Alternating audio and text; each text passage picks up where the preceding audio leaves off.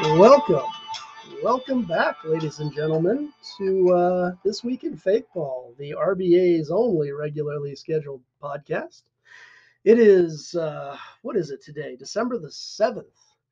That's right, it's the evening of December the 7th. I'm broadcasting from my office this time.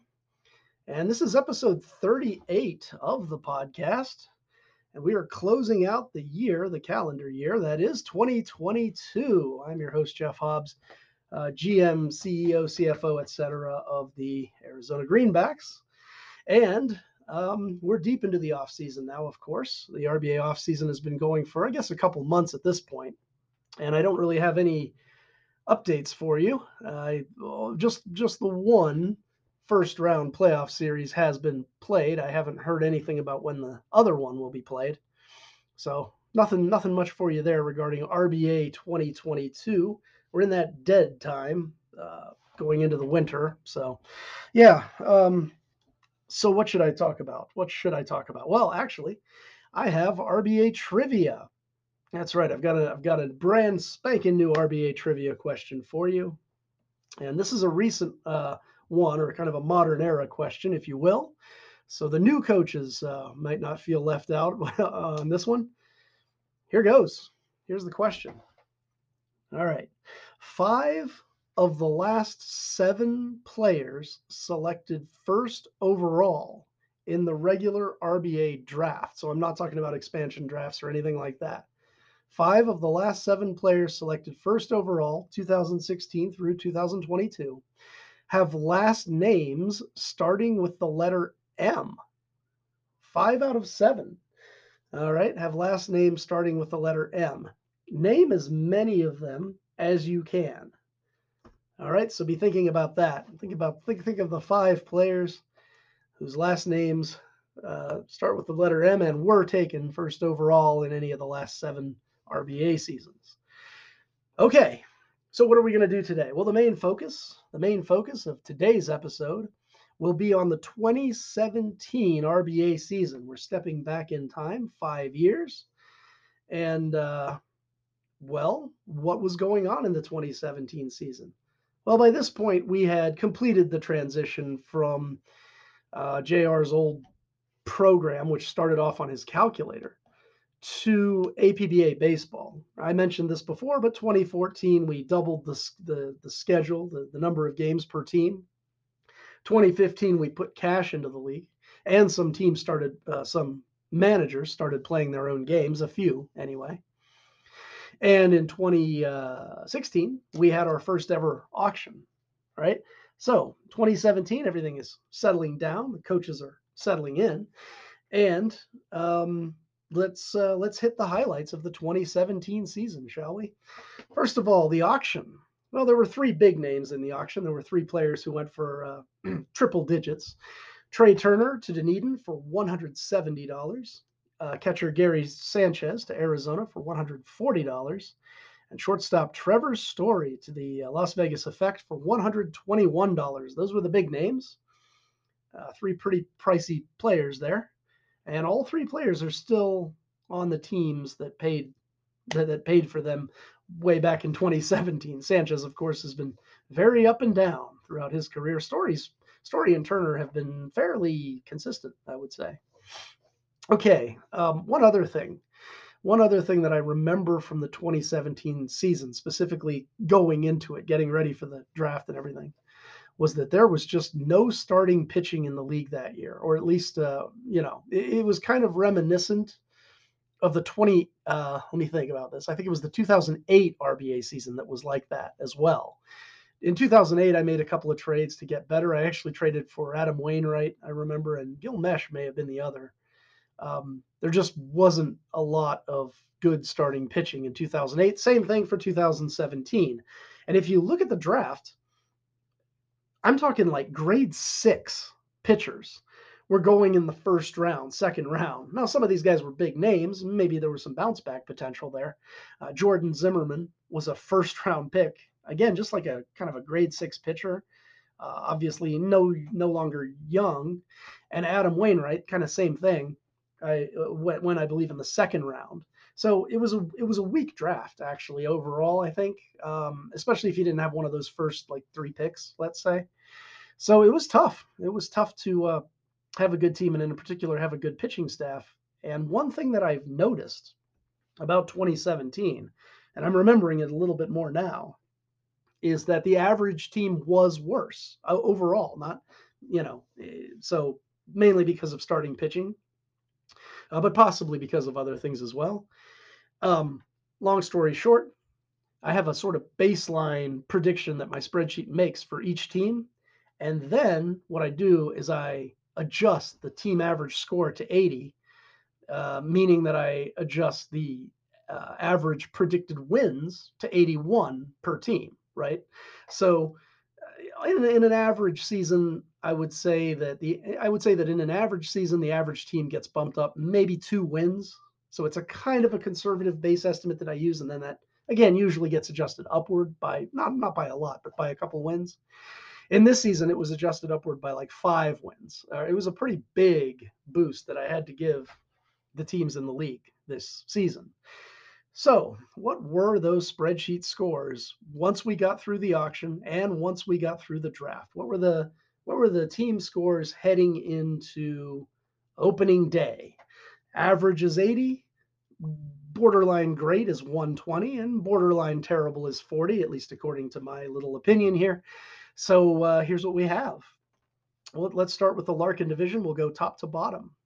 In the Larkin division, the top score and the top score in the league on opening day belonged to the Dunedin Clear Blues at a 133 in second place with a 109. So in very good but not great territory, I guess, you have the Las Vegas Effect with an 86, so just above average. The Arizona Greenbacks with a 42.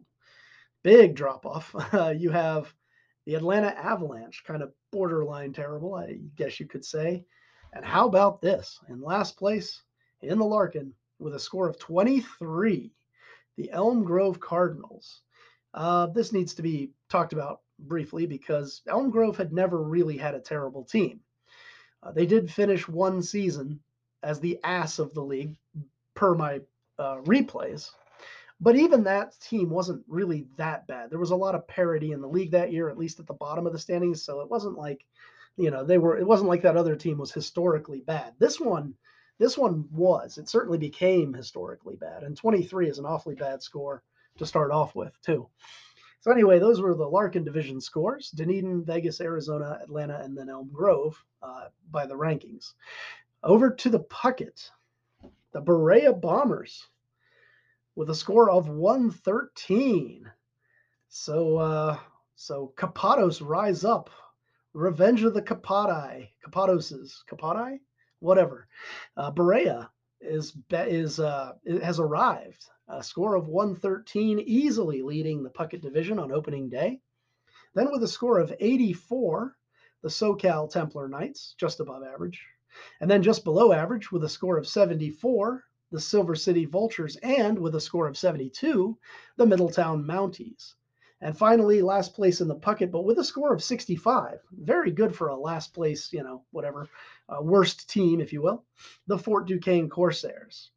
So a lot of parity in the Puckett division, with Berea, standing out as the really, really good team. And then a lot of parity after that, I guess you would say. Okay, so we begin the season. There is a lot of trading happening throughout the course of the season. And let me go ahead and give you the standings through 80 games. So basically the halfway point in the season. Here's how things started out. Here's how the first half of the 2017 season went. Again, I'll go division by division. So starting with the Larkin, Dunedin had a record through 80 games of 47-33. Las Vegas was 3 games behind at 44-36, and Arizona was nipping at their heels at 43-37. So a nice race going on in the Larkin. Atlanta was a fairly predictable 33-47, and Elm Grove was 27-53. If you want to think about the old RBA, when we played 81 games per team, that's kind of what you're looking at. This is through 80. So anyway, Elm Grove with only 27 wins up to that point. Over in the Puckett, Berea starts off 48-32. Fort Duquesne 42-38. Silver City 42-38 as well. How about go back to Fort Duquesne though, 42-38. That's worth mentioning in light of their spreadsheet score of 65. Again, Silver City also 42-38. I have Chicago here. Oh, this is interesting. Yeah, so I was talking about SoCal, but I think SoCal was Chicago.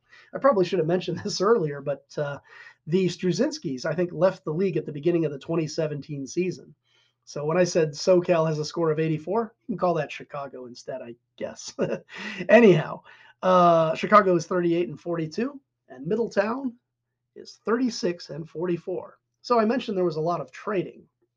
And let me give you the spreadsheet scores post trade deadline. So going out to the end of the 2017 season. All right.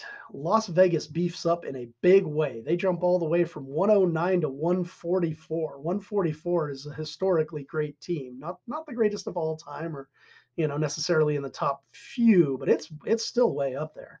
144. Dunedin gets a tiny bit better. They move to a 137. Arizona jumps significantly from an 86 to a 105. Not in great range, but I would say very good range. Atlanta actually goes from a 42 to a 47. And Elm Grove, well, if you wondered why those other teams got so much better, Elm Grove was part of the reason, although not all of the reason. Elm Grove falls from a 23 to a -3. -3, just so you know, works out to about 51 predicted wins. So this is about a 51-111 type of team. One of the worst teams of all time by the end of the season. Over in the Puckett, Berea bumps themselves up from a 113 to a 126. They're now a great team, I would say. Chicago is an 89. Silver City bumps themselves up to an 83. Fort Duquesne sells off in a big way, dropping from a 65 to a 42. And Middletown sells off even more, dropping from a 72 to a 30. So a lot less parity by the end of the season. This happens a lot. And I think 2017 was the start of kind of us seeing a lot of that. But anyway, in the more modern era, that is. All right. So we play out the season. And let me give you the final standings. Here's how things shook out. Winning the Larkin division with a record of 98-64, the Las Vegas Effect. Not too surprising. Finishing in second, also not surprising. The Dunedin Clear Blues with a mark of 96-66. In third, the Arizona Greenbacks, 89-73. They grabbed the last playoff spot. In fourth place, Atlanta goes 65-97. And how about Elm Grove putting up a monumental, a spectacular record of 48-114. They finish 50 and even 50 games out of first place. All right, over in the Puckett division. The Berea Bombers finish in first with a mighty 105-win season. Silver City finishes 88-74. The Chicago Wave, SoCal Templar Knights, finish 82-80. Fort Duquesne goes 73-89. And the Middletown Mounties bring up the rear with a record of 63-99, narrowly avoiding that 100-loss season. Okay, so let's see here. I'm just checking out a couple of things. I see oh, never mind. Okay, sorry. I'm kind of looking at this as I speak, so there might be a hiccup here and there. Anyway, other notable accomplishments as far as individual performances go, individual players go. This was the year that Edwin Encarnacion of Arizona hit no fewer than 65 home runs. And he was not the OPS leader. Actually, there were a couple players who finished a good 100 points above Encarnacion. Maybe not 100, but close to it. Chicago's Mike Trout had what's got to be his career year. And of course, with a guy like Mike Trout, that's saying something. Mike Trout finished with an OPS of 1.158. And Silver City's Miguel Cabrera was 1.114, 1114 for Cabrera, 1158 for Trout. As far as pitchers go, starting pitchers, Berea's Justin Verlander finished with a record of 22-7, while Las Vegas's Trevor Bauer had an ERA of 2.44, leading all starting pitchers by a good bit. And as far as relief pitchers are concerned, Berea's Andrew Miller leads the league by far with 41 saves. Arizona's Pat Neshek leads all relievers with an ERA of 113. 113. Berea ended up being the team that ripped through the playoffs, taking out Arizona in 5 games in the first round, and then taking out Las Vegas in 6 games in the RBA Championship. So again, Kapotti rise up. This was their season, and they made the most of it, to be sure. Let's see here. So I think now it's time. Let me click around a little bit here. It's time for me to go to the replays. So here goes. The replay results. I ran these a while ago. I haven't had to run the more recent seasons again because the lineups and everything were already in there. But here goes. So let's see here. 2017. All right. I'll go Larkin and then Puckett top to bottom like I usually do. Winning the Larkin division with an average winning the Larkin division with an average of 105.4 victories per replay, 105.4. That's quite a number. The Dunedin Clear Blues, they made the playoffs all 20 times, and I mean their worst replay was 99 wins. They had one replay in which they won 120. That's pretty amazing. Las Vegas finishes in second, not surprisingly, with an average of 103.2. 103.2. They actually missed the playoffs in one of those, but they made it the other 19 times. So yeah. Third place, not surprisingly, is Arizona. Arizona finishes with an average of 87.8 wins per pre-play and makes the playoffs 9 times out of 20. So basically a coin flip. Interestingly enough, in one of the 20 pre-plays that I ran, Arizona went 65 and 97. An 88 win team just happens to win 65 in one of those pre-plays or replays. So interesting. Atlanta averages 67 and a half wins per replay, and Elm Grove averages 48. They managed to get in under my predicted total of 51 with a 48 average. They had one one in which they won 40 games, and I believe that was their worst. Their best was 57 wins. All right, over to the Puckett division. Winning the Puckett division, not surprisingly, the Berea Bombers. But could they top Dunedin's total of 105.4? The answer is almost. 104.2. So Dunedin does win the 2017 replays. They will play in the next champions match. Not Berea, not the actual league champion from 2017, but Berea has nothing to be ashamed of course, with 104.2 average replay wins and 20 out of 20 playoff appearances. Chicago finishes second with 85.5 average wins and 4 playoff appearances. Silver City 85.3. I mean, just a skosh behind Chicago, and actually 8 playoff appearances out of the 20 tries. Then you've got Fort Duquesne at 68.8. Remember, this is a depleted Fort Duquesne, followed by, in last place, a much depleted after the trades, Middletown Mounties Club. The Mounties averaged 54.4 wins per replay. That number surprises me. That seems really low. But then again, they did sell off in a big way. So there you go. So the ass of the 2017 replays is Elm Grove, not surprisingly. And the champion is also from the Larkin division, the Dunedin Clear Blues. They will play next month in my little series or whatever it is that I'm doing. Anyway, so all right, so that does it for my replay results. And now I believe it's time to revisit RBA Trivia. So let's talk a little bit about the last few drafts. Again, the trivia question was as follows: Name as many players. Name as many of the 5 players who, in the last 7 years, both had a last name starting with M and were selected first overall in the draft. Here goes. In 2016, Kendrys Morales was the first overall pick. In 2017, Kenta Maeda was the first overall pick. In 2018, Sean Manaea went first. In 2019, so 4 times in a row, Miles Michaelis went first. And in 2021, Tristan McKenzie went first. So 4 of those 5 players were/are whatever starting pitchers. And if you're curious who the other 2 first-round picks were, well, in 2020, Keston Hiura was the first overall pick. And in 2022, Carlos Rodon went first overall.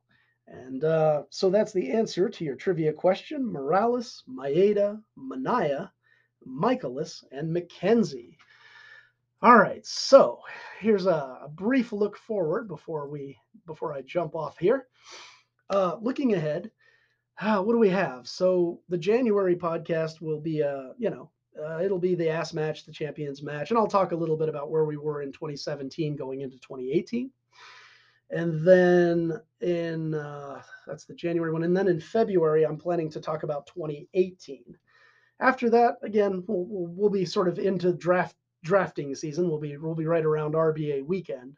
And so, as always, I'll probably pause, or as usual, I'll probably pause this series to talk about, the RBA auction and draft and RBA weekend in general. So that's kind of what I'm looking at doing. I will probably finish this series, and well, in terms of getting us caught up to where we are now, I would guess, by the end of next year. I think we should get caught up right around a year from now. So that'll be fun. I've got a few ideas of things to do after that. But this podcast will run for at least another year on a regular monthly basis, I think. And then after that, who knows? Who knows? If you guys want me to keep it up, I'll keep it up. And I might keep it up anyway, even if you don't. How's that? Anyway, I think that's enough yammering from my end. Yeah, so it's December, and the next time I see you, it'll be a brand new year. So I'll talk to you all pretty soon. And until then, until the next time, have a good one.